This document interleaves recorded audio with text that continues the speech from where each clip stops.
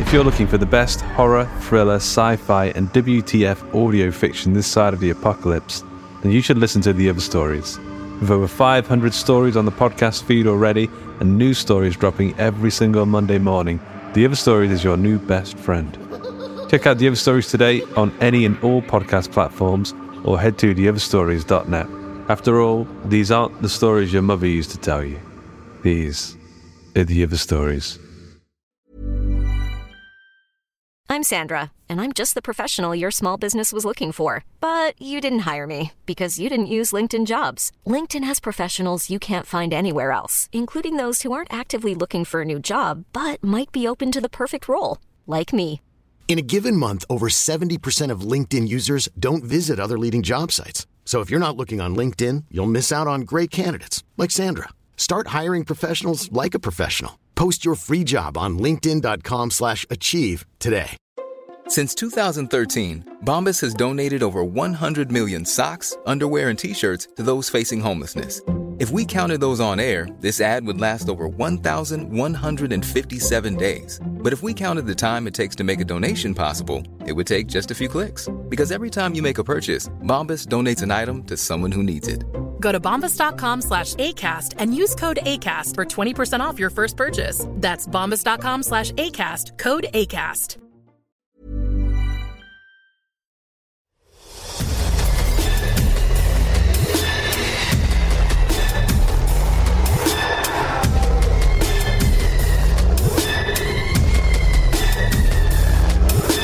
Welcome to the Horror Hangout podcast, where three bearded film fans watch the best and worst horror movies of all time.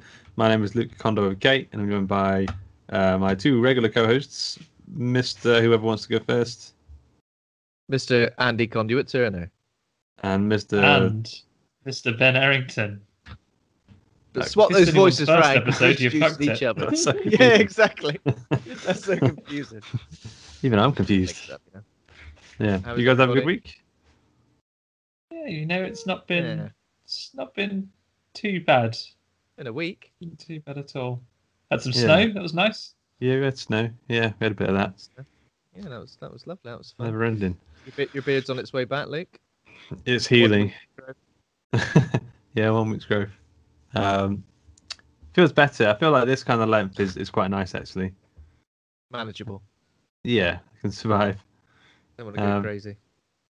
I've got some reviews. Last week, I think I said I was going to read a couple of reviews out. Oh, yeah. If you guys are amenable.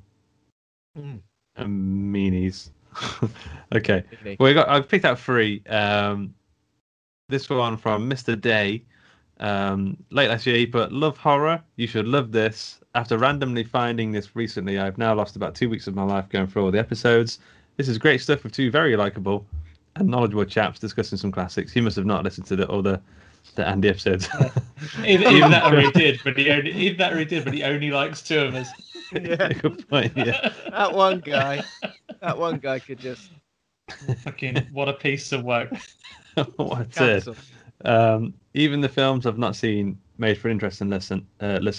Would love it if you visited some of the more controversial films, such as a Serbian film, I don't know about that, and Cannibal Holocaust, which, Mr. Day, you're in luck, because in a few weeks we will be doing a Cannibal Holocaust with Zobo with a shotgun.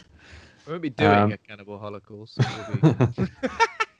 Well, I had to get involved. Is that a good thing though? If you Holocaust all the cannibals, are you doing a service? Doing the cannibals? Are you eating them? But then again, is it just it's a disease, that they've got, and they just need to get better, They might be eating people, but they're still human. At the end of the day, just Holocaust them all. Come on. Oh, it depends. It depends, I guess, if they're doing it as a cultural choice or as an illness. If they are dead into not holocausting, obviously you mean one's into holocausting, get rid of them. Yeah, but you know which guy don't like that. Yeah, exactly. There's a little bit of good in everyone, and in the cannibals, it's the bit of the other person that they ate. So I've never actually seen Cannibal Holocaust. No, I haven't. Say Cannibal Hanukkah. Hanukkah. Jesus. Quite controversial. Someone, Edward Harvey, actually messaged me this week and said there's loads of animal cruelty in it. So you can watch a non-animal cruelty cut, apparently. And I didn't know, so I looked into it, and yeah, there is. Lots of animals get killed in it. So, yeah. Depends how you feel about that. I'll look into that. We'll look into that. Or we might discuss it, you know. It might be an interesting talking point to discuss, as it's a controversial film. But yeah, that's going to be the end of the month. Obviously, after today's episode, we've got a couple of more episodes between that. So that'll be something nice to look forward to. But what a lovely review. Was that the end of the review? That's the end of that. Oh, he put A++. He gave us an A+, which is Cool. it's a pretty good rating. We rarely give any films A+ on this podcast. Yeah. So for you to give our podcast A+ means a hell of a lot. Thank you. I'll put that on the spreadsheet, Mr. Day. You do a review. Just mention which two of it is you like. Hopefully, it's me. Otherwise, the spreadsheet would be. A couple of quick ones, couple of smaller ones. SJ Mariner 9 put the best podcast for horror film fans. This is one of my favorite podcasts to listen to. I found them during a binge of horror movies and wanting to hear people's thoughts on them. I love the comedic breakdowns of the movies, and the trivia is a nice touch. Oh yes, the trivia. It is a nice touch. The name game is a revelation across the podcasting world. I understand. Yeah, I heard you guys doing your version with the Valkyries guys the other day. That's a good point. You guys, if you haven't already, go check out the Valkyries podcast. Me and Ben were on. Was it this week? No, it was last week, and Andy will be on this week. Yeah. So if you listen to both podcasts, you'll get double Andy action this week, as well as double Ben and Luke action last week. Who could want anything more or less than that? might be a bit much. It's like you live with us. You'll have heard me talk as much as my wife does in an average week, I imagine. Last week's episode was 2 hours long as well, you know, so there's going to be a hell of a lot of content for your ear holes. Yeah. Last review. This one wasn't a 5-star review. I thought I'd throw in one that wasn't. It's only fair, yeah. Yeah. Dreaded Pirate Neem. He is a pirate, so you can't listen to what he says too much. It grows on you. 4 stars. During this pandemic, this series is a breath of fresh air. Hosts Wax and Wayne amuse about movies, horror, and sometimes video games. Their guests are odd, and my favourite episodes are the trivia nights. The guests are odd. Wait a minute. I'm not sure to take that. Wax and Wayne. Which one's Wayne and which one's Wax? A terrible joke. Sorry. And Muse. Wax and Wayne amuse about horror movies. Andy could be Muse. Yeah. Yeah. Thanks for nice. leaving the reviews. What I like about that though is someone says it grows on you, which means that they've listened to one, weren't so sure, and then they've come back for potentially more than one. Well, obviously more than one, but who knows how many more? And it's grown on them, so that is quite nice that you haven't just listened and gone, screw this. If anyone's listening now and it's not, and you're not really into this yet, you just need to listen to more. It's like when you first eat like a new food for the first time. Oh, not sure about that. Like you've had a Twiglet, and it's like, I like this. Better eat a few more. Find out. Twiglets are weird at first. I wasn't a fan of peanut butter the first time I had peanut butter. I didn't understand it, but now I think it might be my favourite food of all time. It's an important food stuff. Sometimes a spoonful will just satisfy, won't it? Yeah. Where do you stand on the texture of your crunchy peanut butter? You've got to have some crunch in there. I'll go for a bit of both. The other week, I don't want to trigger anyone. Not too crunchy because then that's just peanuts.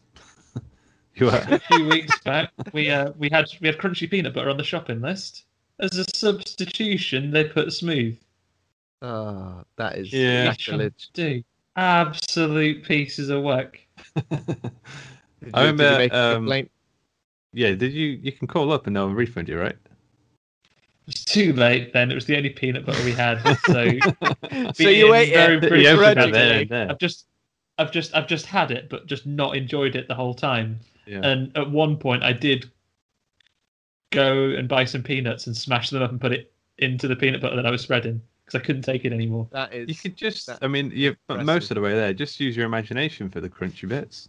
Just pretend to chew. Imagine Luke running a restaurant. He's just like, you didn't like your dinner? Well, just imagine it was delicious, all right? You're halfway there. There's food in your mouth. Just pretend it's better than it is. Yeah.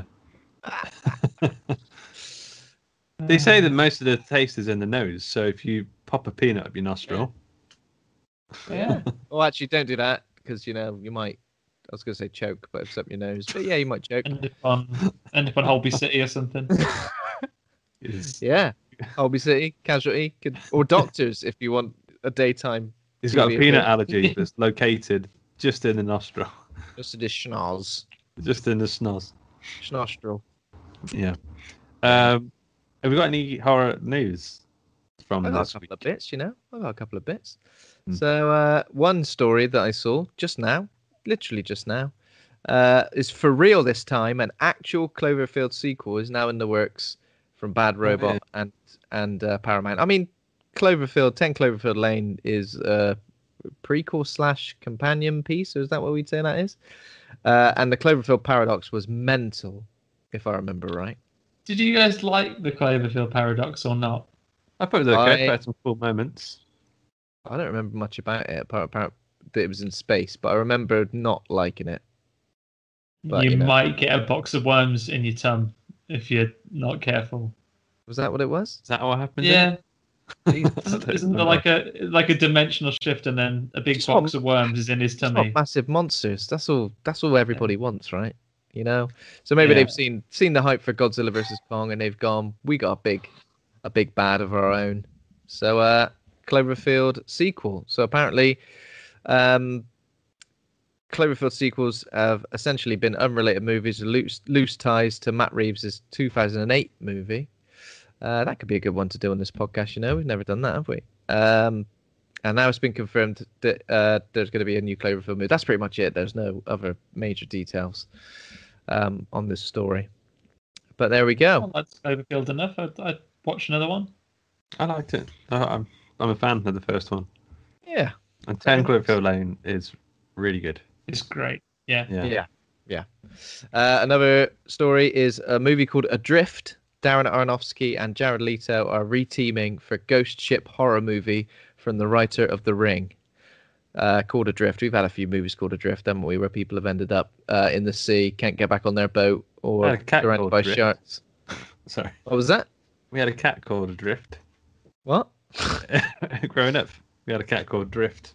Not too sure why we called it that, but we were kids. That's quite strange. Like the chocolate bar. Like the chocolate bar, like a drifter. Yeah. Right. Love a drifter. Love a good drifter. So Darren Aronofsky and Jared Leto, obviously they teamed up before for Requiem for a Dream. Requiem for a team. Requiem for Requiem for a team in the sea. The story is set in the dead calm of the open sea, where a fishing boat discovers an abandoned yacht with a strange distress call. A deckhand agrees to take lone control of it while it's towed into the port, but soon discovers why the rest of his more experienced crew members call it a ghost ship. So I'm assuming Jared Leto is the deckhand. I wonder what stuff he'll do to get into character of being a deckhand. Literally just go out on a fishing trawler for 2 years. Just live at sea for a while. Yeah. This isn't the first mention of Jared. Well, sorry, it is the first mention of Jared Leto on this podcast. Won't be the last because I've seen him in something this week, so I have a lot to say about him. But yeah, that might be interesting. Darren Aronofsky not ever done like a conventional horror movie, has he? Yeah, that's what makes me think. I don't think it sounds more conventional, but yeah, he never does that, does he? So, and I'd be quite interested to see what he would do if he. I don't know. I want to see him do more of his Pi, Requiem for a Dream, Black Swan sort of that kind of horror. He does that really well. Yeah, psychological craziness. I quite enjoyed Mother as well. I know it got mixed reviews, but yeah, I'm going to watch it again. Need to watch it again. Yeah. Another story. Scott Derrickson, director of Sinister, is headed back to the horror genre to direct The Black Phone for Blumhouse and Universal, and Ethan Hawke has apparently been cast in it as well. So he obviously loves a bit of the old Hawkeye. So apparently the teaser for the plot is a kidnapped kid, a creepy soundproofed basement, an ancient disconnected phone. Then, when night falls, the phone rings, but it's disconnected. Wi-Fi. It's mobile. Yeah. Just a mobile. Yeah. It's an ancient disconnected phone. Well, mobiles have been around since the bloody late 80s, mate. So It's a Nokia 3210. It's just 3210. on It's still running. it's still got battery. I'm not still surprised got, it falls, it's still yeah. got a 50% of battery. You can still play Snake. If you're bored in the basement, get Snake on. Good times. Someone's walking down the stairs. You're just like, and the last story I saw was, considering we reviewed John Carpenter movie last week. Story here says he's leaving the door open, metaphorical door, I assume, for a return to the director's chair. Metaphorical chair, no, literal chair, sorry. I'm working on a couple of things, he says. So, what do you think of that? When's the last thing he directed? It wasn't the one with Elisha Cuthbert, was it? What's it called? Yeah. that The Ward. Is it Elisha Cuthbert? I think it's something else, I think I figured it's something else. I don't know. I think I've seen that film, The Ward. Yeah. I think I remember none of the It's details. Amber Heard, yeah. I think I got mixed up with a different sort of film from that era. 2010, so it's been 11 years since he's directed a feature.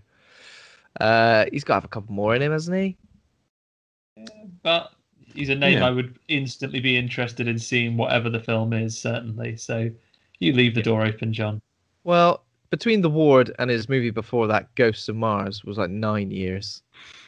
I like it. Well, I've not seen it for a long time. I think I was like 13 or something, and I was the right age to appreciate Ghost of Mars. Yeah, I don't dislike Ghosts of Mars. Yeah, I definitely need to rewatch that. And I've had Vampires on my radar for so long. I really need to just watch it. It's got James Woods in it, though, isn't it? And he's a bit of a douche. So I feel a bit I've always like... liked vampires. I've always liked the world. It's got a kind of Western... I like the whole opening scene with the vampire hunters and the way they Reminds me of kill Dust that little nest. Yeah. Just that sort of sun-soaked, blood-soaked Western vampire shit. Yeah. Nice. Yeah, so that is it for horror news, unless anybody's seen anything else this week. Ben, I don't believe we've got through horror news, and you haven't mentioned, for you, I thought would have been the big story of the week. I think I know what you're going to say. The exact height of the tall vampire lady. Yeah, I did see that this morning. That is mad. Like, I think I said 8 foot, and even then I was thinking, that's ridiculous. But no, she's even taller than that. 9 foot 9'6". Yeah. And they've got like a little side-by-side image of her and Ethan Winters. So official Resident Evil have said, look, we know everyone's loving Lady Dimitrescu, so here's a few facts about her, including her height. What's her name? Lady Dimitrescu. Lady Dimitrescu. So I think it's Alcina Dimitrescu. Interested to see what like kind of creature she's going to be, whether she's going to be like a next level of like Mr. X or a tyrant or a nemesis, or whether she's just going to be like sort of what they did with like Wesker, like when he's infected he starts to develop certain powers. Maybe she's got really tall. Yeah, I can just imagine the Umbrella Pharmaceuticals R&D department when they're like, got these tyrants. they bloody Chris Redfield, he's always escaping. What are we gonna do? And then one guy's on the table like, we thought about making them sexier. I look across. Someone's gone. And then I love it. There's like a little pause. Like they're going to fire him. Then he gets a massive raise. He's doing great. Well, it says here, including her hat and high heels, she's 2.9 meters, approximately 9'6". So no, it depends how big the heels are, obviously, but she is one tall drink of water. Excited to run away from her. Yeah. So there we go. It's been a week for interesting horror news. Has anybody seen anything of note? Well, it's a weird one. I was looking through my little list of films that I've watched, and I've hardly watched anything. And when did we record last? Was it like Thursday or something? Yeah, that's probably why we recorded quite late last week, possibly. didn't we? Okay, yeah. It's only been a I few watched days. Stalker, which is the Tarkovsky film. I wouldn't say it's a horror film, but it's surprisingly long. It's like it's very difficult to recommend. So it's about kind of a futuristic post-apocalyptic Russia, and there's a guy called a stalker he's like a tour guide who takes people into what they call the zone, which is like this weird place where weird things. It's a bit like Annihilation. Like they go into there and they can't really explain. Like you walk around one corner and it will be completely different when you walk back around the other corner, that kind of thing. But it's 3 hours long. It's very like not tense, dreary. It's like super dreary Russian kind of drama. It's very much like more of an art film than anything. But it's definitely one that's not going to leave me anytime soon. I'm struggling to recommend it, but it's like, you know, when you have to eat like a big load of veg that you're not really looking forward to. A bit like that. But afterwards, you feel much better for it. Yeah, but full of gas. That's true. Yeah, I've been a bit gassy. Yeah. Maybe it was that. You feel poorly, but you know it's good for you. Yeah. I recognise the poster for this, but I've never seen Oh it. yes, the main character's head is a work of art. It's like one of the most interesting like shaped heads I've ever seen. I thought you mean literally. I was thinking his head is a work of art.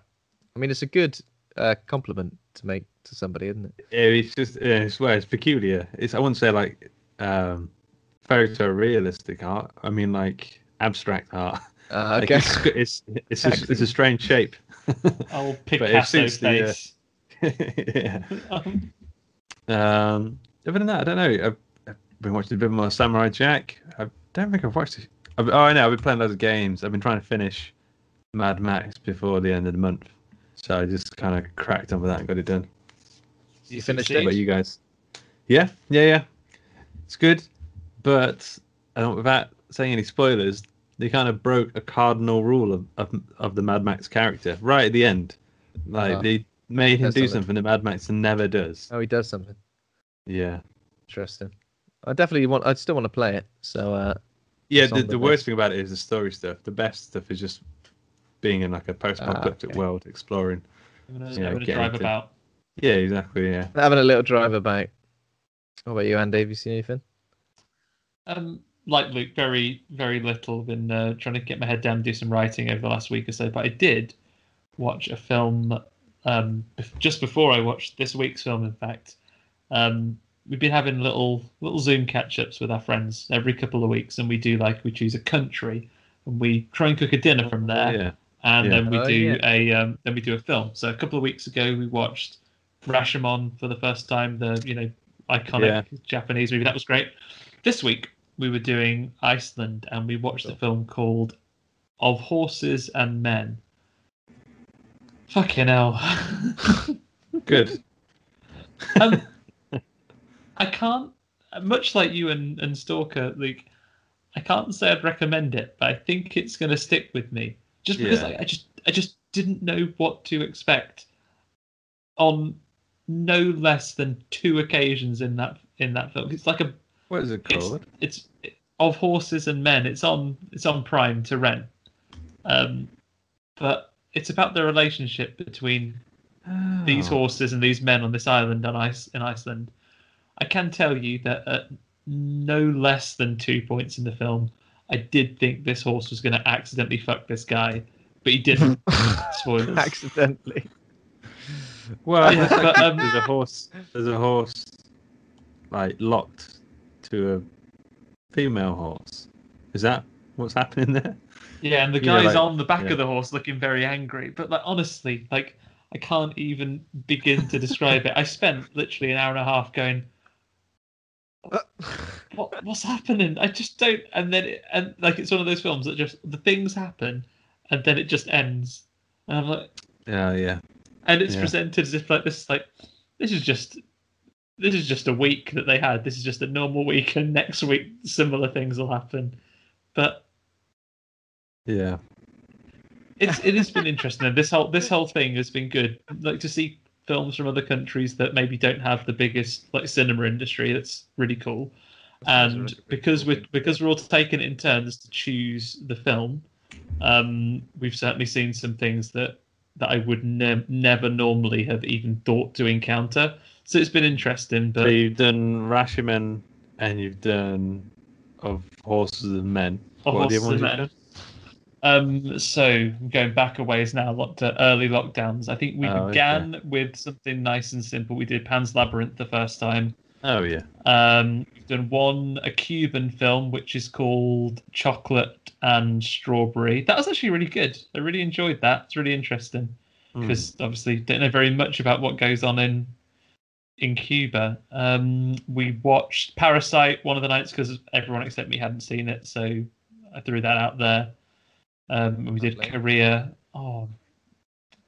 Lots of French. We've definitely done. We did A Town Called Panic, and we did French. We've done Amélie separately from a different French night. But yeah, it's been fun, and it really, when particularly our friend throws out a country that you don't even know if there are any films that come from there, then it's really interesting to then you do a search and find out what's around. We did Persepolis as well. So good. That's I brilliant. watched that. It's the animated one, right? Yeah, it's brilliant. Definitely watch that. Of all the things I've just said, so good. Persepolis. Okay, I've been meaning to check that out anyway.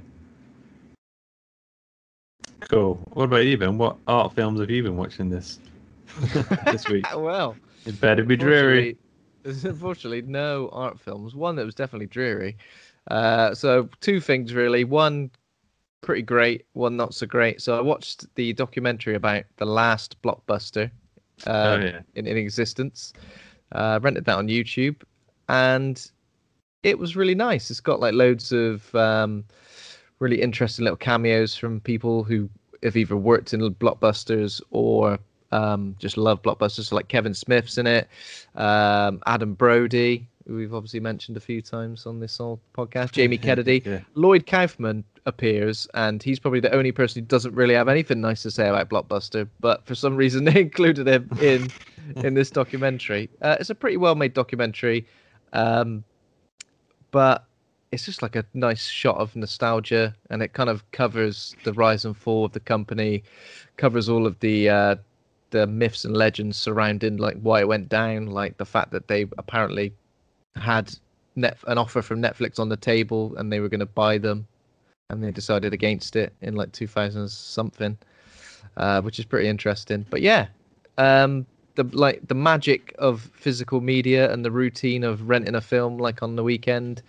I think it was pretty commonplace for all of us. So it's nice to kind of revisit and remember it. Do you guys have any particular fond memories of renting? Well, was it always Blockbuster or was it individual? Yeah. Oh, you used to work somewhere. Okay. Well, in fact, no. When I was growing up as a kid, it was a place called Impact Video. But as a teenager, I worked at Burger King.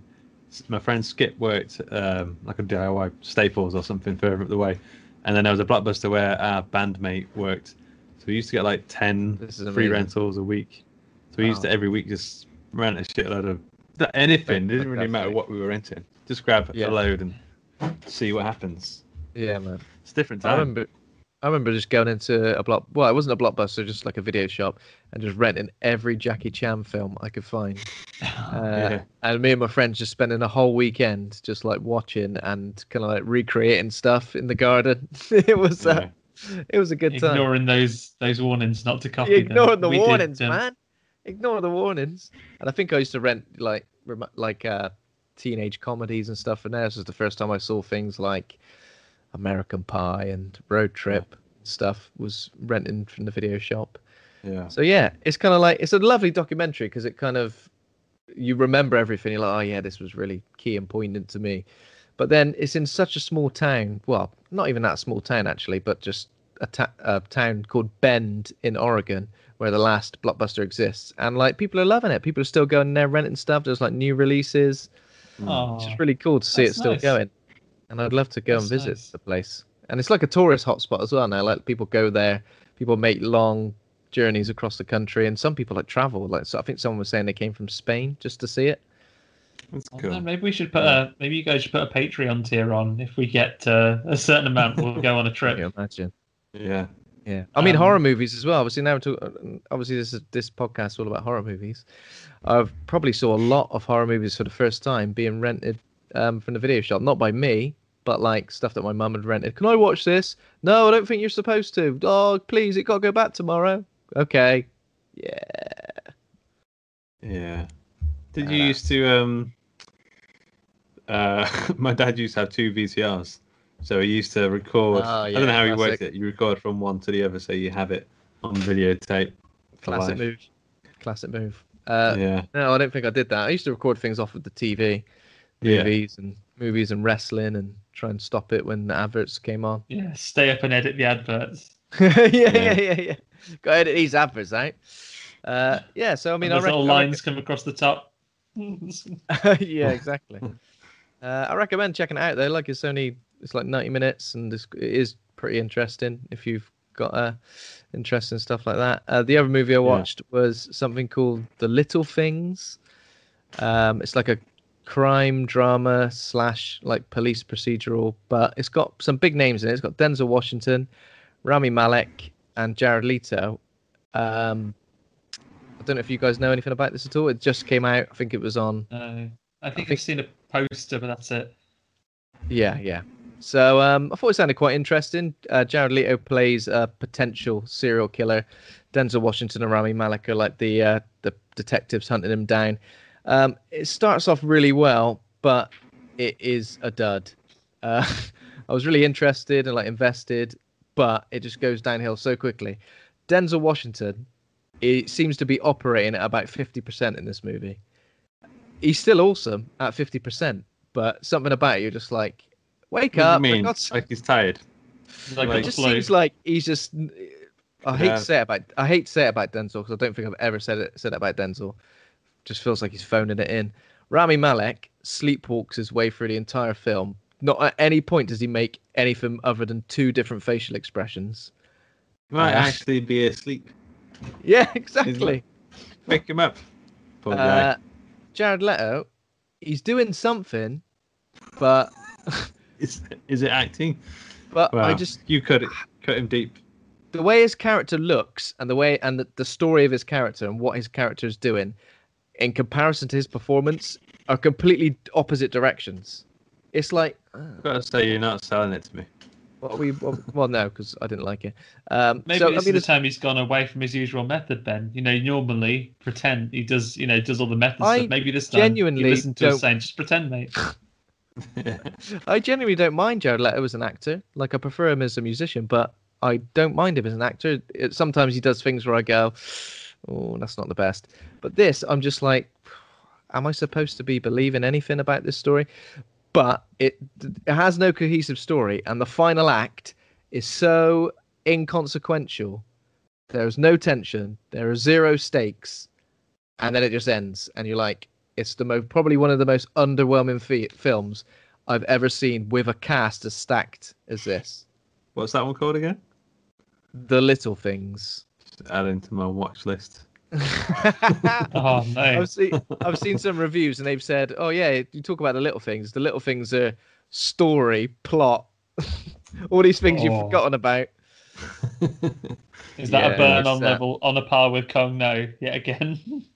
Yeah, there is a good line in it though that I quite liked. So there's a bit where Denzel Washington is questioning Jared Leto about something, and it's clear that Jared Leto is having a little bit of fun with Denzel, and Denzel just like loses his rag and says, "Your dick is as hard as Chinese arithmetic."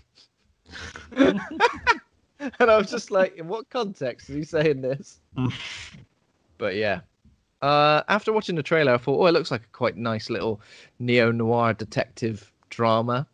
Yeah, but there's a lot of people said, oh, it rips off Seven. I'm like, that is probably, even saying it rips off Seven is giving it way too many plaudits, more plaudits than it deserves.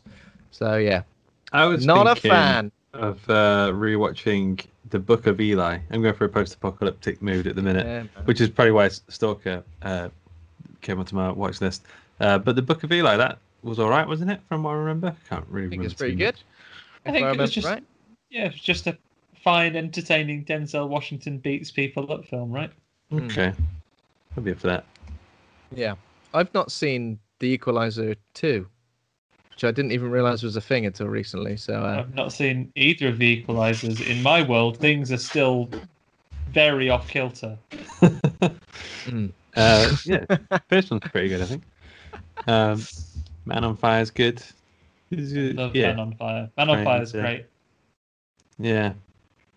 I like how he gets the baddies by just like, "No, we've got you, Creasy Bear. We're going to torture you." He goes, "Ha! Not if I give up on life and choose to die." That's how you win. And just then it breathes out and just fades away.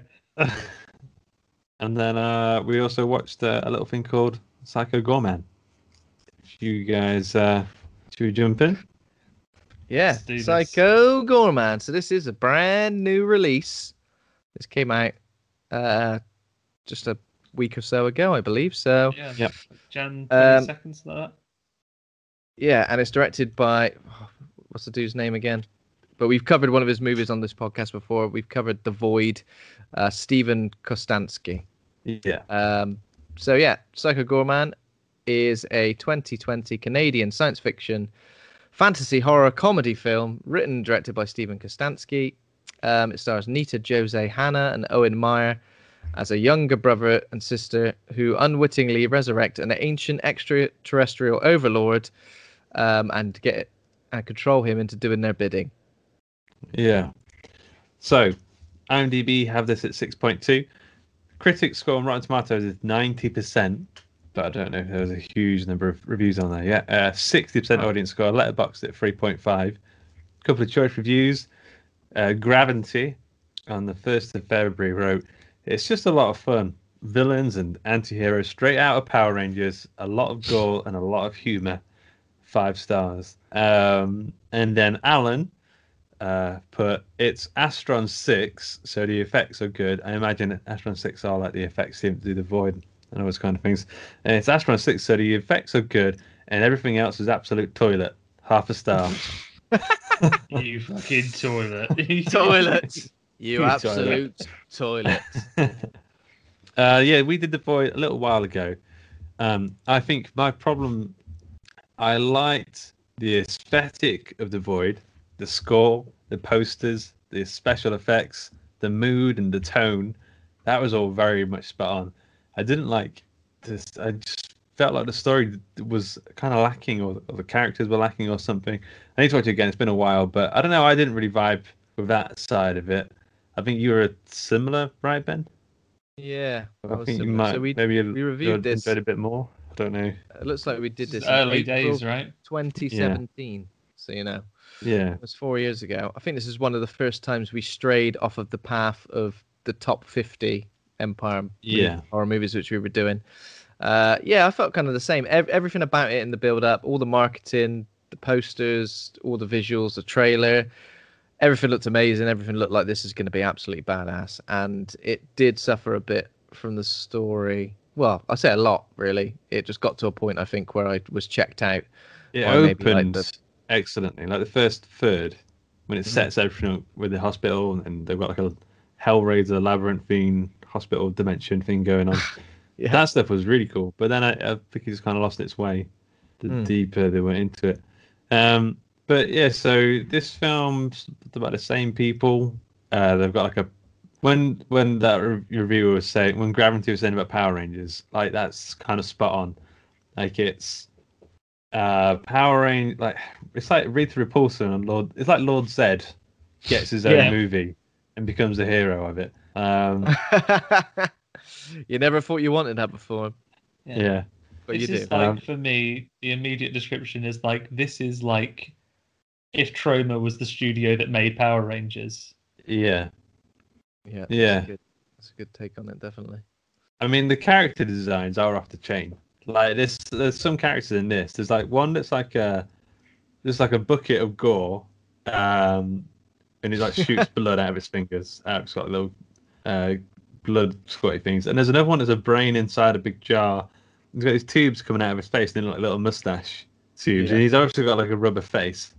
Even like the good, in quotes, good guys have that kind of Power Rangers, VR Troopers, Beetleborgs kind of vibe to them. It's like lizard people, aliens, blobs, sort of armored, winged archangels. Yeah, it's just melty policeman. There's... Oh yeah, that was super Troma-y, that bit. Yeah, melty policeman. He just wants to die. Yeah, I kind of want more from like all these characters and backstories and it's particularly Psycho Gorman's like allies. Well, obviously we're made to think they're his allies. There are some characters there. I was just like, there's like the sort of robot dude with the parrot on his. What is his name? Like a season. Cassius 3000. Yeah. This was insane. There was like the witch. What's it? The witch. Like a Ringu Something. sort of Japanese one. That was terrifying. And all these, they're all very different characters. And I just kept, I wonder how they came together. But also the character design was was pretty much perfect, I think. Yeah. Like it works. Some of the human characters are absolutely nuts as well. Like the dad. Oh god. Yeah, there's some weird stuff going on with the. I liked the dad. I just didn't think he was in the right movie. I don't know. There's something weird going on. He did not slot into that movie. The leading lady, so the kid Mimi was awesome, and she had a lot of interest in her dynamic with her brother. Was pretty cool as well. I was curious about this. Borderline abusive.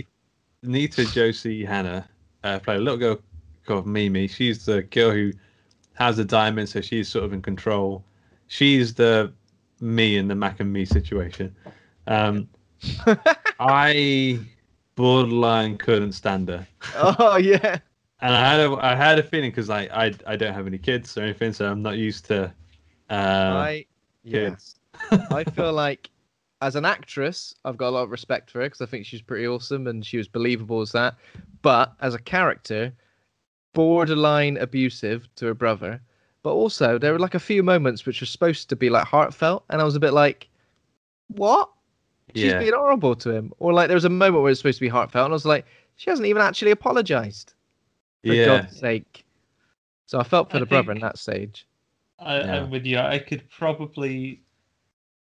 by and large liked the character. I thought that it was clearly like when they were writing it, they put all the best lines into Mimi's character, and she plays it so very well. I think when it comes to overall arc, you could have dialed back a little bit or had to redeem the relationship with the brother slightly more in a slightly more heartfelt way, in the same way that maybe Psycho Gorman himself learns a lesson. But by and large, I think you've got a young actor that's got a promising career with roles to come, I'd imagine.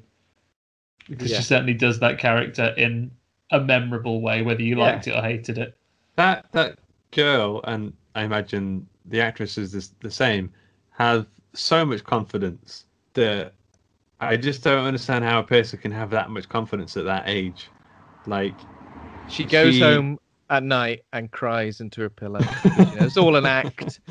It's all an act, and she can't. Well, keep hopefully, up. because so well, hopefully, yeah. Don't understand acting otherwise. God. Yeah. Just pretend, lads. Come on.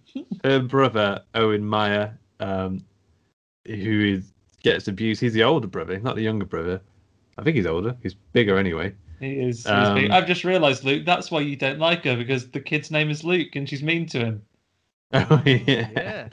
Well, there you go. Yeah. I think the brother did really well as well. He's a charming little actor. He kind of a bit of a milk toast sort of character. Like he's there to be abused. And then who else we got? Michael Ninneber as Psycho Gorman.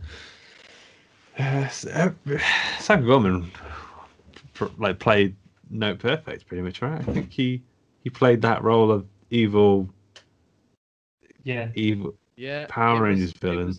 Totally ridiculous, but it just worked, didn't it? Like all of his dialogue was great. His backstory stuff was awesome. And even like I believed his arc, his character arc of going from homicidal maniac to still a homicidal maniac, but one who's, especially when he gives people when he gives his enemies a warrior's death as well, Yeah. Oh yeah. Who else got here? Adam Brooks as Greg. I'm guessing that's the dad. That's the dad. I don't know. He's a strange guy, that guy. in a good way. Like, he's idiosyncratic, but I just didn't buy the mum and dad relationship. Alex's Hansie plays the mum. It was a bit weird, especially because they essentially, like, I don't know, they kind of added some extra drama that wasn't really there. Like, they seemed for the first. Hiring for your small business? If you're not looking for professionals on LinkedIn, you're looking in the wrong place. That's like looking for your car keys in a fish tank. LinkedIn helps you hire professionals you can't find anywhere else, even those who aren't actively searching for a new job but might be open to the perfect role. In a given month, over 70% of LinkedIn users don't even visit other leading job sites. So start looking in the right place. With LinkedIn, you can hire professionals like a professional. Post your free job on linkedin.com/achieve today. Wow. Nice. Yeah. What you're hearing are the sounds of people everywhere putting on Bombas socks, underwear, and T-shirts made from absurdly soft materials that feel like plush clouds. Yeah, that plush. And the best part? For every item you purchase, Bombas donates another to someone facing homelessness. Bombas. Big comfort for everyone. Go to bombas.com/ACAST and use code ACAST for 20% off your first purchase. That's bombas.com/ACAST. Code ACAST. Even when we're on a budget, we still deserve nice things. Quince is a place to scoop up stunning high-end goods for 50 to 80% less than similar brands. They have buttery soft cashmere sweaters starting at $50, luxurious Italian leather bags, and so much more. Plus, Quince only works with factories that use safe, ethical, and responsible manufacturing. Get the high-end goods you'll love without the high price tag with Quince. Go to quince.com/style for free shipping and 365-day returns. Half of the movie, they were like tight, like two peas in a pod. But then there was suddenly like she was going to kill him or something. I don't know what happened. Like, you're lazy, and then they must have said the word lazy like 25 times after that, just to really drive it home that that he was being accused of being lazy. So it did get a bit. I don't know. Just to manufacture that conflict a little bit, so you can put the family into sides. Like that, but the guy was very, very funny. I gotta say, he had some great lines. What was the bit near the start where the girl is like, "If any monsters do come, can you tell them to eat Luke first?" And he said, "Oh, that's harsh, but okay." I've got to respect really that. dry delivery. Yeah, pretty good. I don't know who else these people. Kristen McCallick's not credited here. I'm guessing she might be the good warrior person. Not too sure. Oh, like who the angel robot lady becomes. Was she? Who the angel robot lady cut when she becomes someone? Was she like dubbed? Because every time she was talking, I was like, it seems like they've dubbed her voice because. It was very strange. Like there's something about it. It felt even more Power Rangers to me, like with bits like this. Yeah. Were they like maybe making it have like an ethereal quality, or it could be like you say, because they double the Power Rangers stuff because it is primarily footage from like an old Japanese show, right? Yeah. So I don't know if that was a something they did on purpose or something that was kind of. By the way, this might be a dumb question. But what do you call that genre of like TV, like Power Rangers, stuff that was like a Japanese TV show that they kind of retrofitted to be a Western TV show? VR Troopers, Masked Rider, Beetleborgs, Power Rangers. They must have a genre. They are. Is it all Kamen Rider stuff, or is that just one of the variants? I don't know. So I've got down here Sentai is a subgenre involving a team of superheroes. Task Force, Squadron, or Sentai. So it seems like a subgenre of Tokusatsu, which must be something like about a team of superheroes. Something weird in Japanese. Tokusatsu. There we go. I guess this is one of the things, right? Because this is the anxiety I have going into this episode. I think the last couple of films we've done have played it very straight, and they play it very straight, but then because of their age or just things about them, we've had things to riff on and have some fun with. It's very hard with this film because obviously it is completely bonkers and off the walls. So here we are talking about what is that genre that Power Rangers all into. Yeah, I think it is Tokusatsu. I wonder if there's any like more serious ones. Because they're all kind of cheesy for kids and that, but it'd be interesting to see if there's any, adult ones. Guyver, I guess, might be that.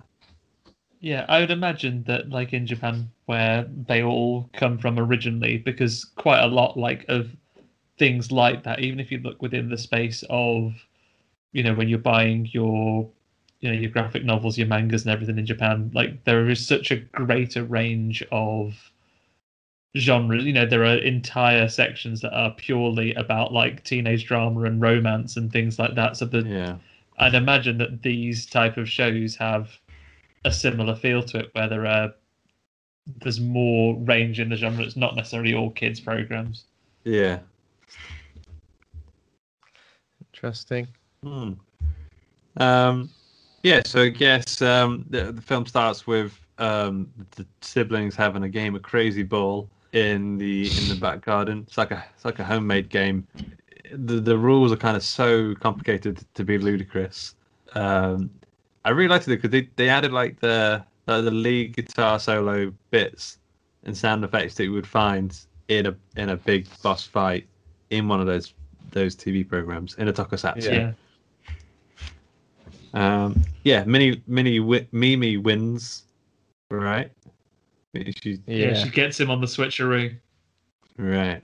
Yeah. Switcheroo. She wins and then forces him to dig. So Luke's got to dig a hole. Is there any digs a real massive hole?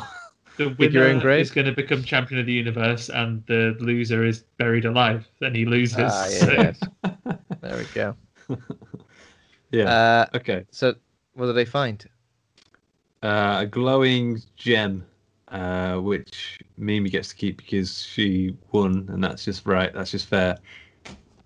And then the next morning, I don't want to say the parents. They remove the crystal. They remove the crystal, and randomly she gets the sequence right that will have opened it and releases it. And then don't they think that there's something in, doesn't it start opening? So they bury it and then run in. And this is where we get the first bit of the parents dynamic, like you're saying, Luke, where you already mentioned, they said, if the monsters come, will you make sure they eat Luke first? And the brother's like, is there such a thing as monsters? And the dad is like, in many ways, son, people are the real monsters. So yes, monsters are real. Yeah. The next day, it might be that night. The Psycho Gorman go and kill some people that night. Yeah, he goes out and he goes into the like a warehouse where he eventually is later on. There are some burglars there, so you can kill some random guys first. They've just robbed a guy, and Psycho Gorman comes in and just smashes these guys to custard. He kills two of them, explodes them, and then he curses the third guy to live forever. They're like a weird trio of guys here. And there's two young guys and just some random ancient hobo dude. Yeah. Who were they admit to have killed a man earlier that night and stole his photo frame. So it's okay if they get killed. Yeah, it's absolutely fine. Yeah, they're disposable.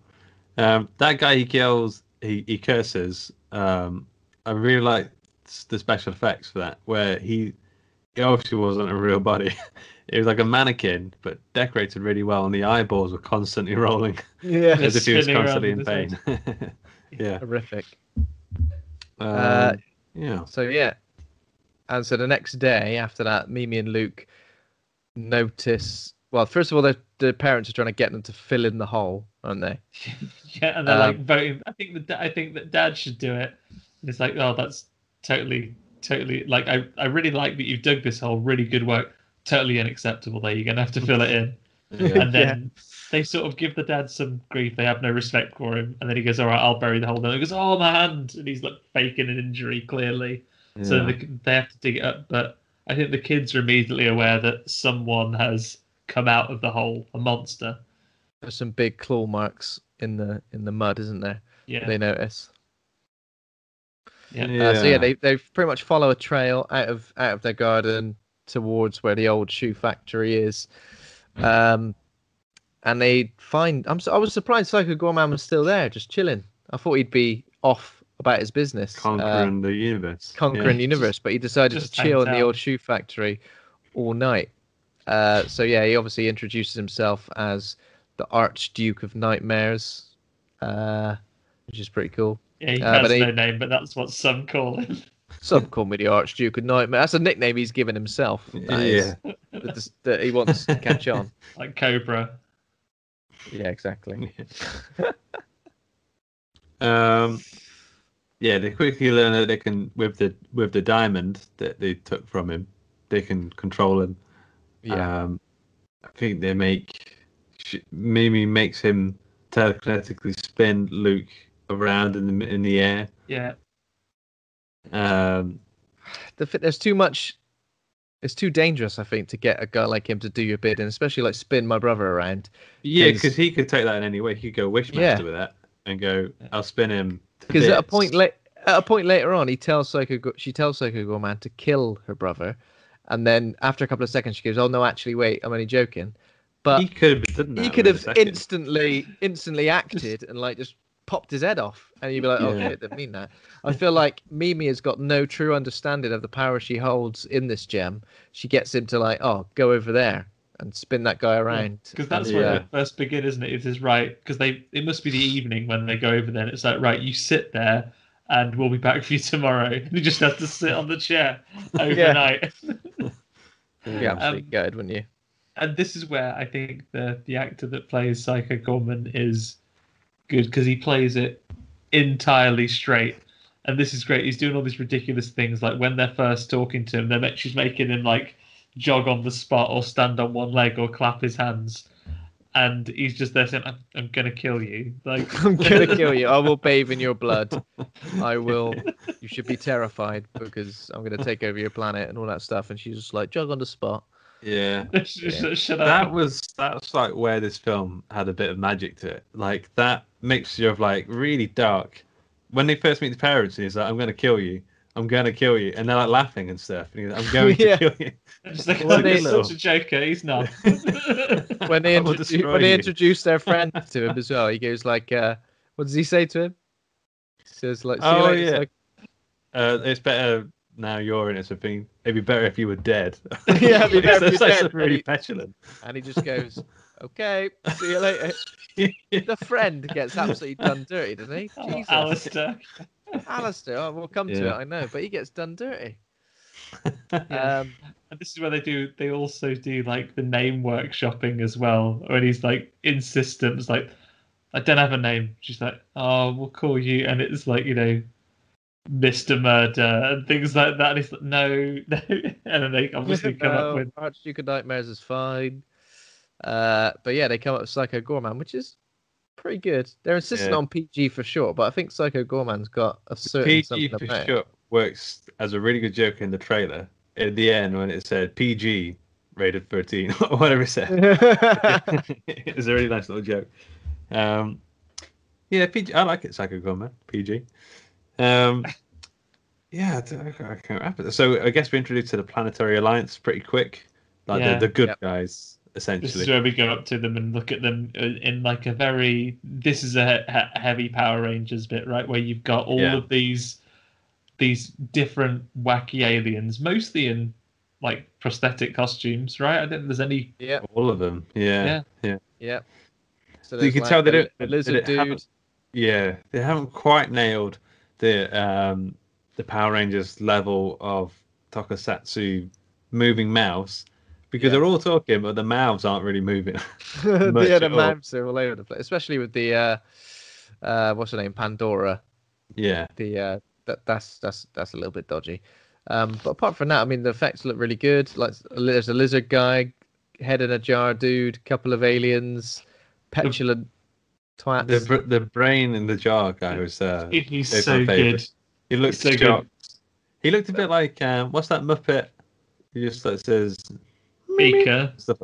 Is it Beaker? Beaker, yeah, Beaker. Yeah. My favourite bit with the brain is it's in this scene actually when Pandora calls forth, like she's what lives on this planet? And like, humans. So now bring me a human, and the woman just appears and she immediately cubes her, puts her into like a flesh cube. so she can. I assume so she can then turn into a human. But yeah, because she like licks it utterly- or whatever puts on her face. Is it or is it not utterly redundant that she takes the form of a human? Because when she's a human, when she goes to planet Earth, she goes to like the police, but then continues talking like Pandora, and Like an basically alien. making out that she's an alien and she's come here to kill Psycho Gorman. She's not trying to blend in at all. It's just a fun pointless. scene. Yeah. But the best part about it is when she cubes that woman. There's like just literally like a split second where the sort of aristocratic, very like superior like alien guy, because the brain in the jar has no eyelids, he covers the glass over his eyes. Yeah. I'd be scared. The heart's still beating in that fleshy cube, though, which is very cool. Yeah, But we're supposed to believe these people are the good guys, but they're homicidal maniacs as well. Well, Pandora is. She's a Templar or something like. There's a race of people who kind of want the universe to be ruled by her strict fundamentalist religion or whatever. So they imprisoned PG, like a long time ago, I guess, after defeating him, and the gem, which was the source of his power, they used it to imprison him. How did they get to planet Earth? I don't really remember how he ended up on planet Earth. Didn't we talk about them putting him on Earth? They said in like the crawl at the beginning that they buried him on like an out of the way planet, and we're assumed to believe that this civilization is ages old, because if we go back a little, when PG kills those people, the burglars, he's like, oh, in a couple of millennium you might be decent opponents, but now nothing. So we know that these people are on the way. Meanwhile, when they've gone and abused him a little bit more, PG has used the television to summon his allies, his like paladins of pain, to come and rescue them on Earth. And another great little line here where he describes it like, the gem that gives my power is in, some stupid meat children have it. TV starts bleeding when he's communicating with them as well, doesn't it? Yeah, and it's continued to bleed until later. Yeah. Now that you mention Alistair's performance, where he just says, "Okay, it would be better if you were dead." Okay, that's a pretty great little performance. So the next morning, they take Alistair to meet Psycho Gorman. They're like, "Tell us the story, Psycho Gorman," and then he tells them about Guy Gax. He was like a slave race on a planet to the Templar people. Found the gem, and he kind of stitches it into his chest. And then he becomes powers. Yeah. And he just went mad and just was killing, going across various different planets, murdering everybody. Terrifying stuff. I liked all the flashback special effects. All the flames were kind of definitely not really there, like superimposed, but it works. Like you can tell it's all built on a little soundstage. Yeah, I love these little bits as well, because he does this story, which you actually get a full flashback for, but then throughout the rest of the scenes of the movie, there's another couple of times when he starts telling a new one, but Mimi finds none of them interesting at all, and is like, "Shut up! Stop telling that boring story." There's one that's like, "It reminds me of the time I was riding across the Rainbow Bridge," and like it shows literally about a second of him like flying on this bike through space. Some big Lovecraftian thing. Yeah. So they take him back to the house like around about now, and their parents see him, don't they? They meet him. You're right. She takes him back to the house because Alistair is coming round for tea or something like that. And in the bit of dialogue, it's clear that Mimi fancies Alistair. And it's like, well, I'm going to go and... Can we go and play video games after the dad has cooked some terrible food? It's like, oh, can we go and play video games? And Mimi's like, are you sure you wouldn't rather come and like throw basketballs at Luke with me? And it's like, really wants to play some Fids. So she's bored, so goes and fetches Psycho Gorman like round to the house. That's and when how does he end the up parents are like getting screaming. Getting what, sorry? How does Alistair end up getting transformed, and why? Because I might have missed this. She kind of says... She just says, like, after the parents have screamed... Yeah, he just says, I once used my magic to make the princess of so and so fall in love with someone. Do you want me to do that? And he's like, Mimi says, yeah. He goes, okay, and he just, as a result, turns him into a brain. Turns him into a giant brain. Yeah, there's no one says, well, that's not what I want. They kind of everyone in this movie just accepts that that's him now. They just go, yeah. He talks still like Alistair, still like a little kid, and he walks on these like tiny tentacle feet and stuff. And he's got big googly eyes.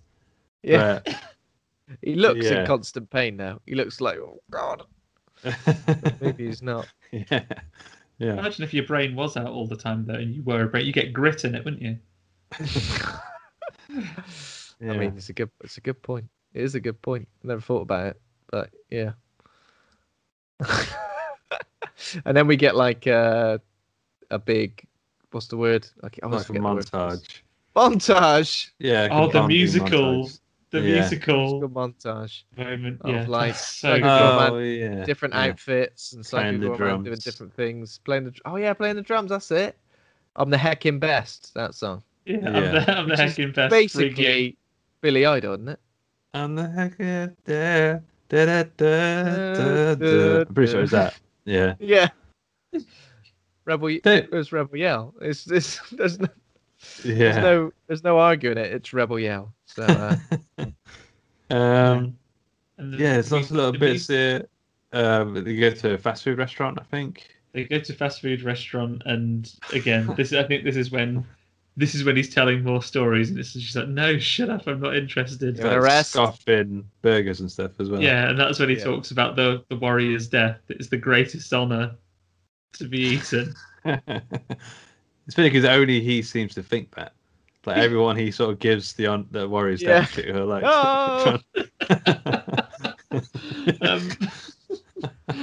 but we have that little scene in the restaurant, and then we're joined with them.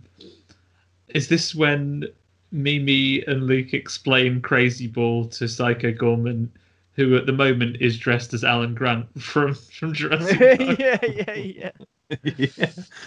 Dressed as Alan Grant from Jurassic Park? What?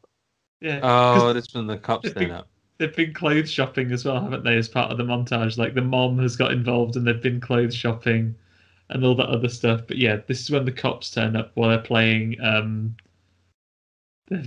Crazy Ball, and they shoot at Psycho Gorman, and then he blocks them, only to then realise that he should have just let the bullets hit the kids. Yeah. He's like, I should have let those hit you. What are those police officers doing? Why do those police officers turn up as well? It's pretty random, right? I guess like someone just reported a giant monster man playing ball. But in the montage, when he's walking around, a lot we see one or two people say, "Nice Halloween costume." Yeah.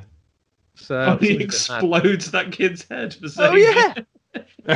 Oh yeah. That was a passive moment. I can't remember repercussions. No repercussions. Nice Halloween costume. Yeah. But yeah, this is when he comes up, and again, this is what just gets me with this movie. Like in this moment, again, plays it so straight, and it's funny. But you could imagine a film that took itself seriously, it would have this type of language. It is like, law dealers, you don't protect, you protected your planet well. Then he melts that man in that very Troma-ish scene, where a policeman just gets melted into like a weird zombie character because he gives him all of the knowledge. So he doesn't melt him with like an attack. Yeah. He fills him with knowledge about his history and melts him. He becomes fused to his gun as well. Yeah. He can't stop just randomly shooting with it. He can't stop shooting. He never needs to reload. He's just constantly shooting, trying to kill himself. Help me. And then the other cop. I realised that some of the effects remind me a bit of like Gwar and Lordy as well, like the bands, which I kept getting sort of vibes of throughout this, because they're a little bit more gruesome, I guess, than like Power Rangers stuff, aren't they? Just a tad.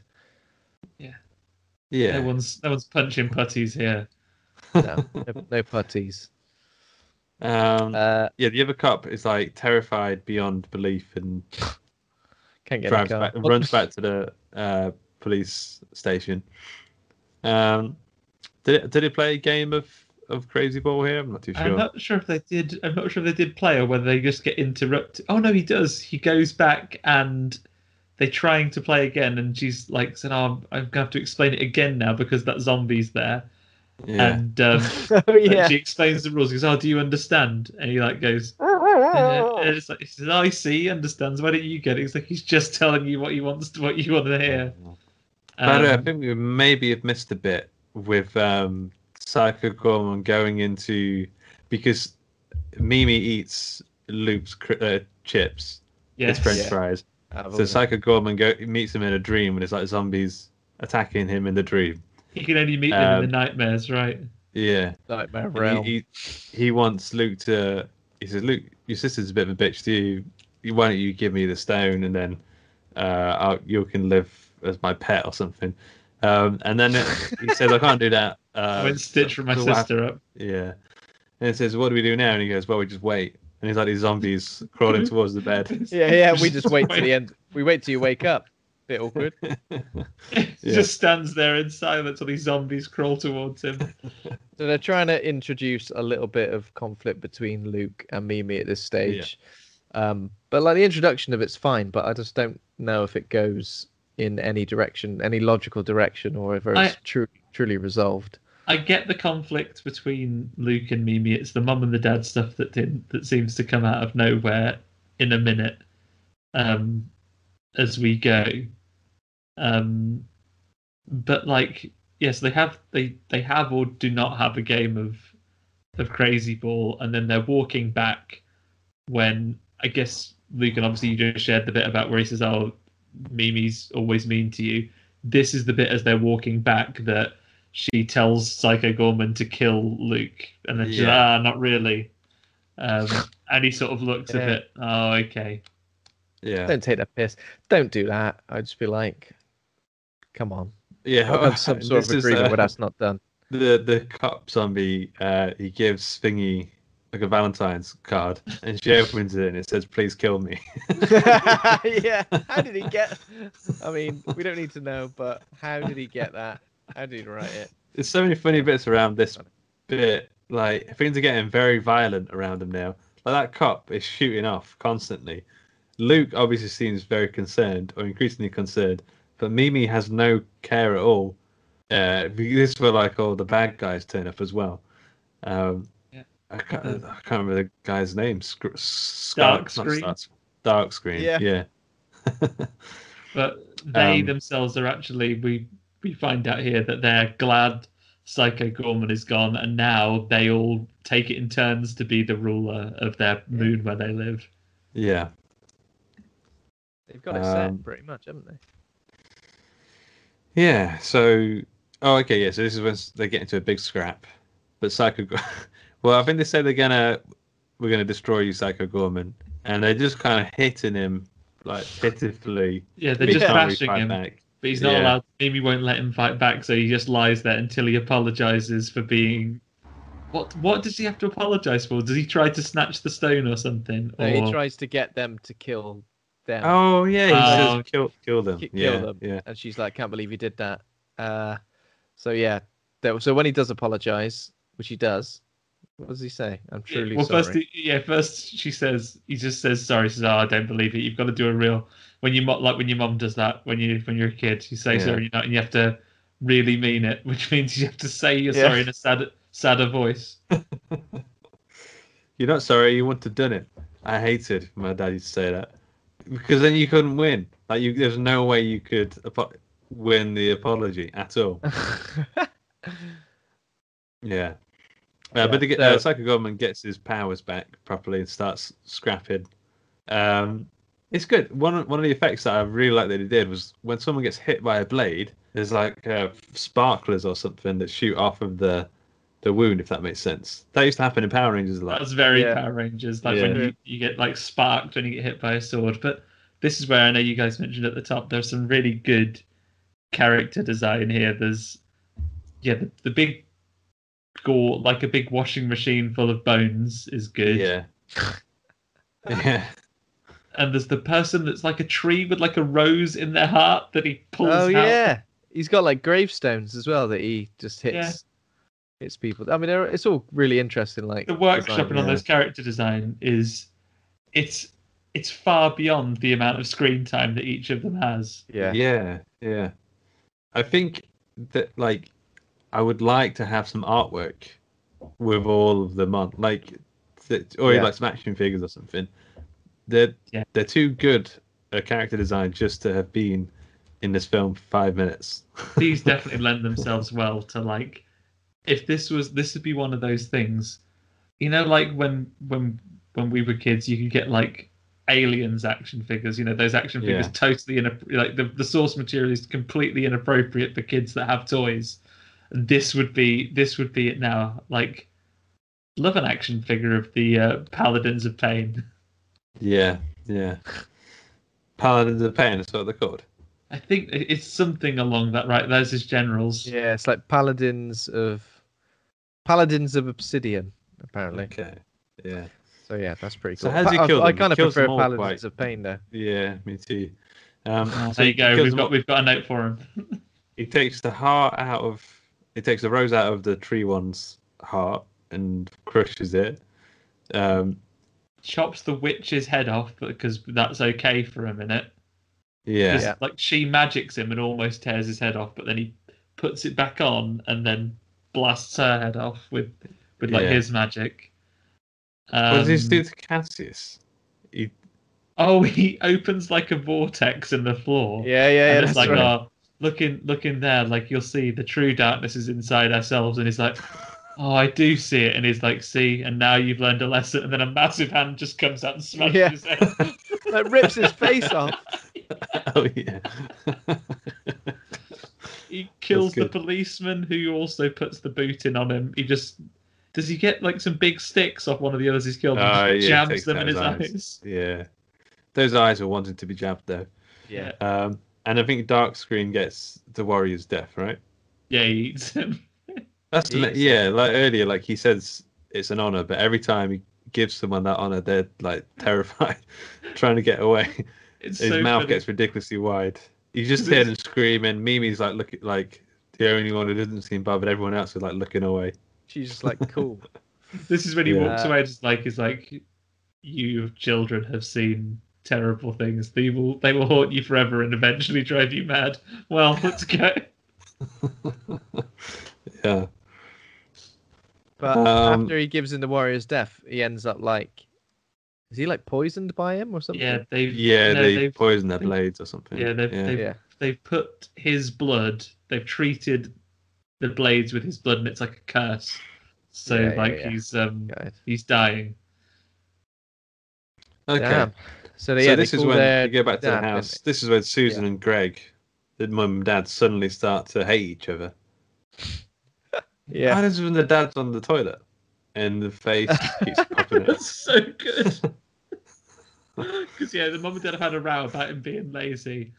So then he goes to the toilet, doing those things. You have the perfect comeback to an argument after it's over. And it's pointed out that the dad is no good. He doesn't really do anything. And he's sitting on the toilet going, well, Susan, I've got an English degree. How's that for nothing? And then Psycho Gorman's screaming face appears. Yeah, it's pretty terrifying. And they need the dad to come and collect them. Yeah. So he's asking for help. He goes and collects the kids with Psycho Gorman, brings them back to the house where what's her name? In her human form is waiting. She's arrived there having been to the police station. The policeman that didn't get turned into a zombie has gone back there and he's there recounting the story. She walks in her human form. So Pandora comes in her human form and says, oh, has anyone seen anything usual? And the guy on the desk's like, nah, nothing like that around here. And then the other policemen are literally just behind it. Have you not listened to this? And then, again, this is what you were saying, Ben, completely uncovers that she was an alien by immediately, just absorbing all the information from his head and, glitching him out, and we assume killing him, I guess, because it didn't look nice. No, didn't look pleasant. Yeah. So when the dad and Luke, Psycho Gorman and Mimi get back to the house. Pandora is with the mum. Yeah, she's just out the house. And convinces Luke, gets out of the car and says basically, I'm going to kill Psycho Gorman. He's too weak to fight at this point. He's lying in the back of the flatbed. Says, Luke gets out of the car and goes and stands with them. But this is when the mom has another go at Greg and says, like, for once in your life, you don't actually have to do anything. All you have to do is, like, get out of the way. And he's like, oh, I would like to do that. Maybe I'm too lazy. He just runs with it, doesn't he? I'm offended by that, and I'm just going to keep saying it over and over again. and he goes off, and they're heading back to the shoe factory with Psycho Gorman. And this is where we have like kind of a split scene between back at the shoe factory. Psycho Gorman reveals that the only way to save him is to get him his crystal back. And he promises not to kill Mimi or their family if they do. Meanwhile, back at the family's home, the mom is given like some squash by Pandora. Yeah, it's pretty much just squash, isn't it? It's like a blue squash. It's a bubblegum panda pop or something. Yeah, that's going to turn her into a robot warrior. And this is where we get another one of my favourite. The dad has some quality lines. He would slot perfectly into a sitcom, where he's like talking to Mimi, and this is when he's saying like, "I promise I won't kill you if you give us the gem back." And Dad says, once as I was a boy, there was a man, and he said, he came to me outside school and asked if I wanted to look in his van and look at his baseball cards. And I went to that van, and you know what happened? Saw some brilliant baseball cards. Yeah. He got into the back of the van and showed me his huge collection of baseball cards. Yeah. So if you just take a chance on something, then it'll always see you right. And then maybe has like a preparation scene where she's like praying to God, and she's like, "Dear God, I'm making a big decision. I want you to help. Shall I wear? Which of these sunglasses am I going to wear? Actually, I already know, so fuck you." Then breaks the cross. Breaks a crucifix. Controversial, but I like it. Yeah, can't cancel Mimi. She just does what she wants. Exactly. And I'll be honest. So this from here, it kind of goes off the rails a bit for me. Like, so it's the final scene that you lose it in. Yeah, when they start playing Crazy Ball. I don't know. It just seems to Peter. The fact that all of the stuff we've seen in like the flashbacks and all these different characters we've seen, the fact that the finale essentially takes place in the same place as it started just feels like a little bit smaller scale for me. I don't know. I know what you mean. I imagine that's probably budgetary stuff, but yeah, I felt like it could have got a bit more ground. I mean, I don't know how they would have done this. Maybe this was out of scope, but I would have liked to see them go giant. Like to kick around some models or something. Or have them. I would have still gone with the Crazy Ball thing, but you would have done it at like city scale and have them all grow giant and be smashing over cardboard buildings. Because I mean, and they'll be using something else instead of a ball. Like they'll be using like, I don't know, a bus, something that's big and something like that. Yeah. Because Psycho Gorman does go big at the end, but like we don't really see much of it, do we? Yeah. So yeah. Oh, by the way, Luke has the gem, having stolen it from Mimi. So yeah, as you implied, they say they're going to have a game of Crazy Ball to see whether Psycho Gorman will live or die, and it comes down to the old switcheroo once again. And Mimi rises to the occasion, punches Luke in the stomach, and they've won. See, at this point, I don't believe that Luke would be on the other team. I feel like having him on the other team felt a little bit odd. It was a bit like, well, he's not the bad guy, surely. A bit forced, where they tried to like put some sort of conflict in between the siblings just to have him on the other team at the end. When having those four against the two Pandoras, even though one of them's their mum, would have kind of been fine as well. Yeah. Again, the mum being a bad person, I prefer. I don't know that there's something like it didn't quite fit in with the rest of the movie. The rest of the movie, it felt like a family movie, like where the family's unit's quite tight. Sibling rivalry is all fine and good, but I don't think they should have turned the son and the mum into all-out bad guys at the end, or all-out good guys, but on the wrong side. Maybe I don't know. Maybe the mum had been. Maybe the mum had been Temple of Doomed by that blue squash, though. Yeah. Potential. Made her go funny. You need a little boy to tell her that they love her, and then they'll get better. Or did he burn? Or is it burning him with a torch that makes him better?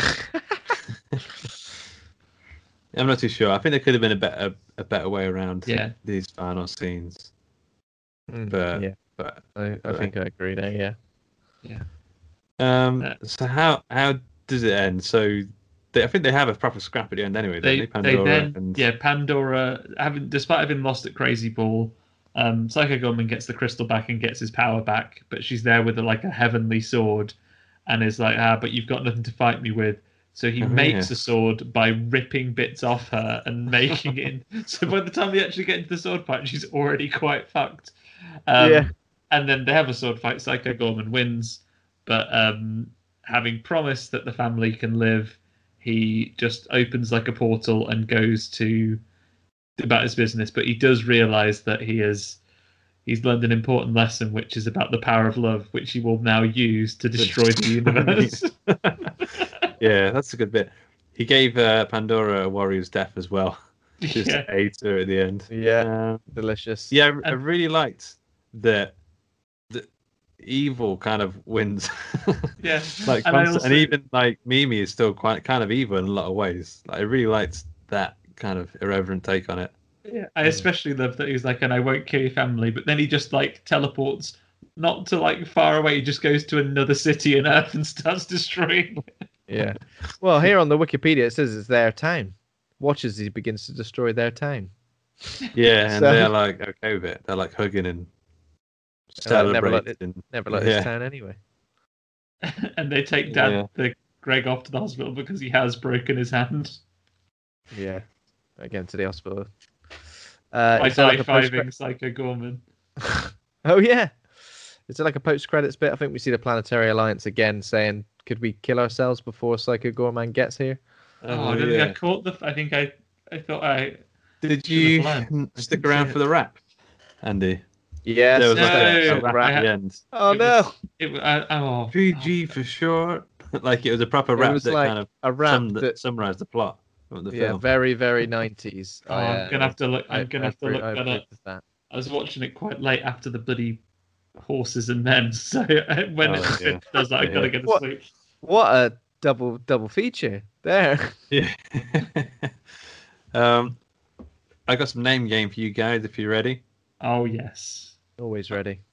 Okay, so for new listeners, I'm going to describe a film I watched. So it's very similar to this one, but the name is slightly different. You'll pick it up. This first one I watched was about a family who find an ancient evil buried in the garden, and he wakes up and the kids name him after his crispy wafer exterior and molten marshmallow center. Psycho S'mores Man. Psycho S'more Man. Yeah. So one I watched was about a family to find an ancient evil buried in the bedside cabinet in the top drawer. Psycho Drawer Man. Psycho Drawer Man. A family find an ancient evil buried. A family find an ancient evil buried in the garden. Who wakes up and takes a knocking door to door, preaching the gospel of the Church of the Latter-day Saints. Psycho Moorman. Psycho Moorman. Classic. That's a good one. Family find an ancient evil buried in the garden who wakes up and takes over the world by being in charge of lots and lots of construction sites. Psycho Foreman. Okay, this was a slightly different one. A bit of an artsy film, you could say. An old ancient evil sells his body for money. Sex, $10. Psycho Whoreman. I believe it's Psycho Sex Worker Man now. We don't use those words anymore, Ben. Sorry, don't mean to. So you've got to pay attention to the way they've presented the synopsis. An old ancient evil sells his body for money. Sex, $10. I think Andy might get this one. So, like, is it particularly the sex $10 bit? No. An old ancient evil sells his body for money. Sex $10.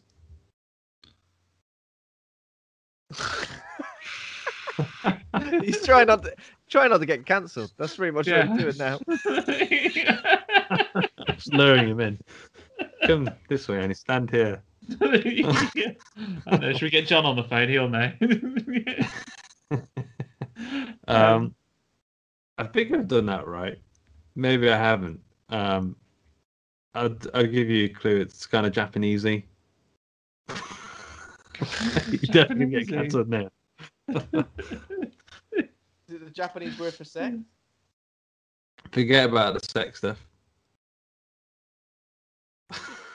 Okay, I don't think you're gonna have to tell me. Haiku Horman. Oh, very good. Oh, because was that the right number of syllables? I wasn't counting. 575.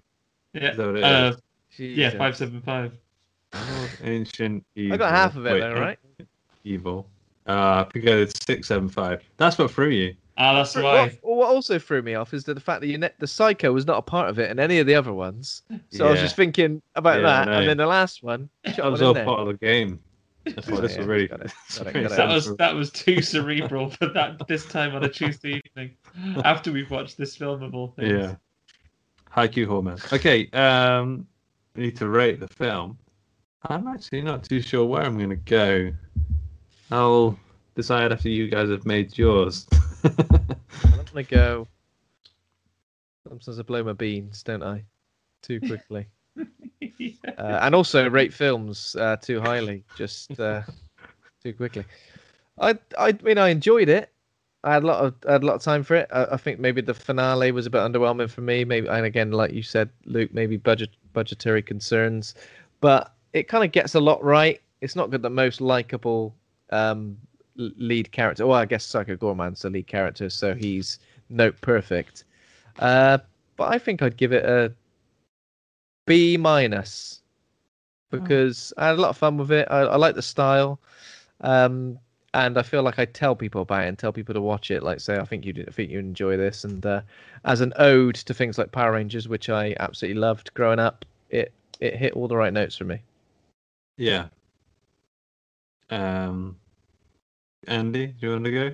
Yeah, sure. So I am slightly torn, like Ben, because if it's very difficult. There's a different thing when I know we've been through this before. Whether you're rating something as a horror film or rating it as how much you enjoyed it, I'm just going to go for how much I enjoyed it in general. I think, like, yes, there are problems when it tries to really stitch things together when you get into the business of what the character arcs are and what the the serious bits where you stitch the story together. And now you've mentioned it, I wanted them to be giant for the finale. But yeah, on all of those individual moments, so those memorable scenes, the irreverent stuff and the real sort of tongue-in-cheek, over-the-top gore and horror elements with the comedy, it's really good. I really enjoyed it, and you guys have read enough stuff that I've written to know, like, if someone told me to write like a stupid horror, this is the type of thing I would do, because I really like this type of stuff. So for me, going to go a little higher than Ben. Or you know what, Ben? I'll blow my beans instead of you can change. I'm going to go A-. Wow. Oh, I really like, because I know I'm not going to need much of a cool down on this. I'm going to watch this again pretty soon, in fact. I was thinking, like anyone said, Stalker is a very difficult film to recommend. This one I could recommend to anyone, knowing that they'll have a good time watching it. It's really, really watchable. I was just thinking about, imagine if we got to watch this in a crowd at a film festival. Yeah, like, this is such a good festival film. Yeah, I'm kind of sad that we didn't get to see it in that way. But it did so much so well, like it. But it just, the story just lets it down. It just doesn't quite come together at the end. In the same way, it's similar to what I know about The Void. Like, it did so much so well. It's even more disappointing because it kind of fumbled on the sort of the last maybe minute. More. Yeah. So, I mean, I'm probably go like a B-. I think. I mean, I do really I really like it, and then talking about it with you guys has actually made me appreciate it even more. Like some of the jokes, and some of the juxtaposition of how evil and dark the subject matter is and how light it's played does work. Like when he blows the kid up in the school for saying if he was like Halloween costume comment or whatever. Like it's just funny. And like the friend Alistair, who gets turned into a brain monster, never turns back. I did see an end credit scene with him when he was just like a. He was eating with his parents or something. Yeah, just sat. Yeah.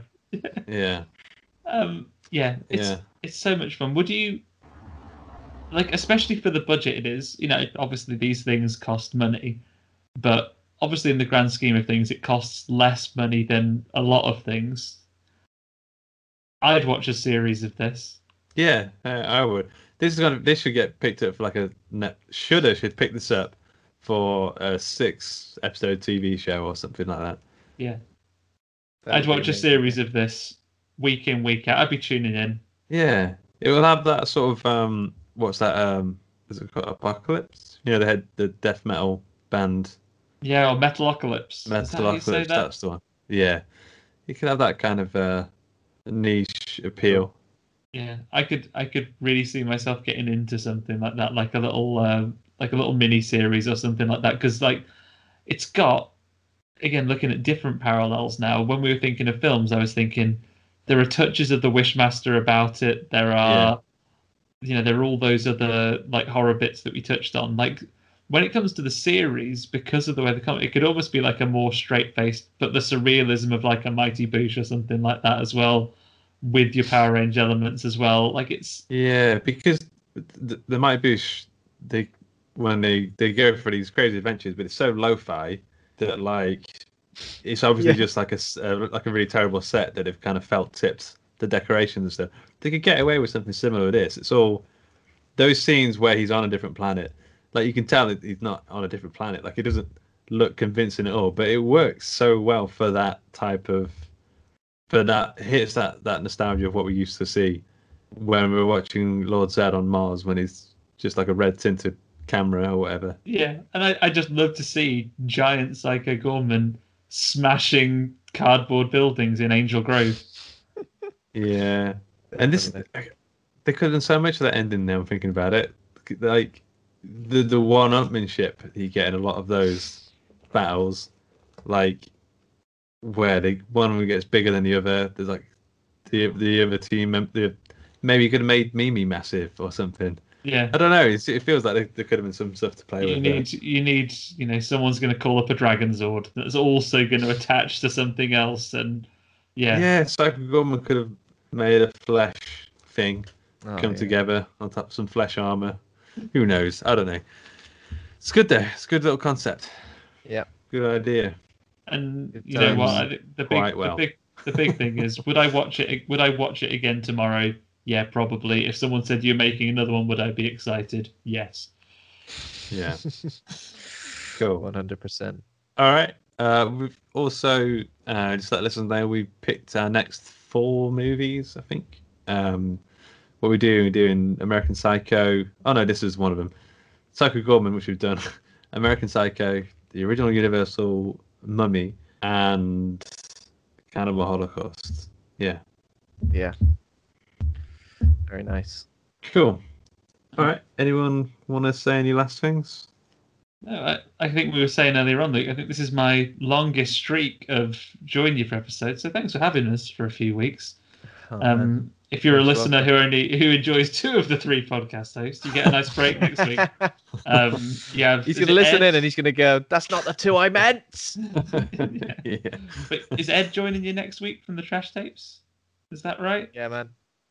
Yeah, and then next week. A Psycho double bill. So we're doing American Psycho next week with Ed from Trash Tapes. So that should be pretty cool.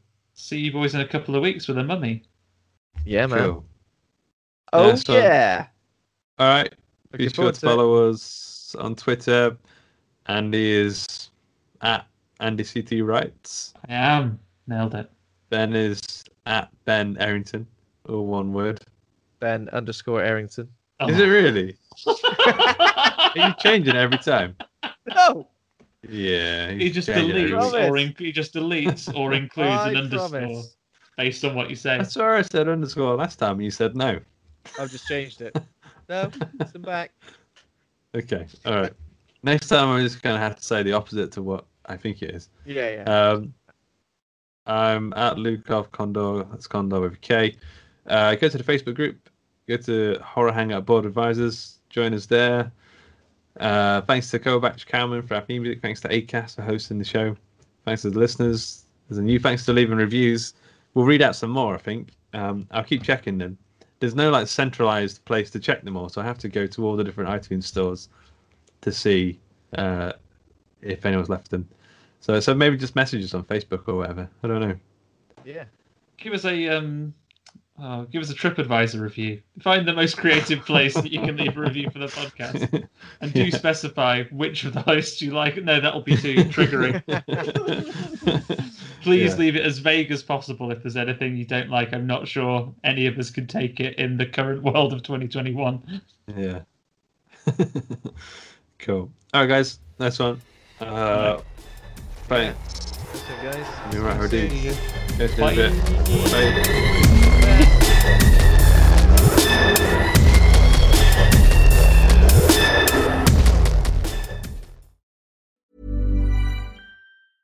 Even when we're on a budget, we still deserve nice things.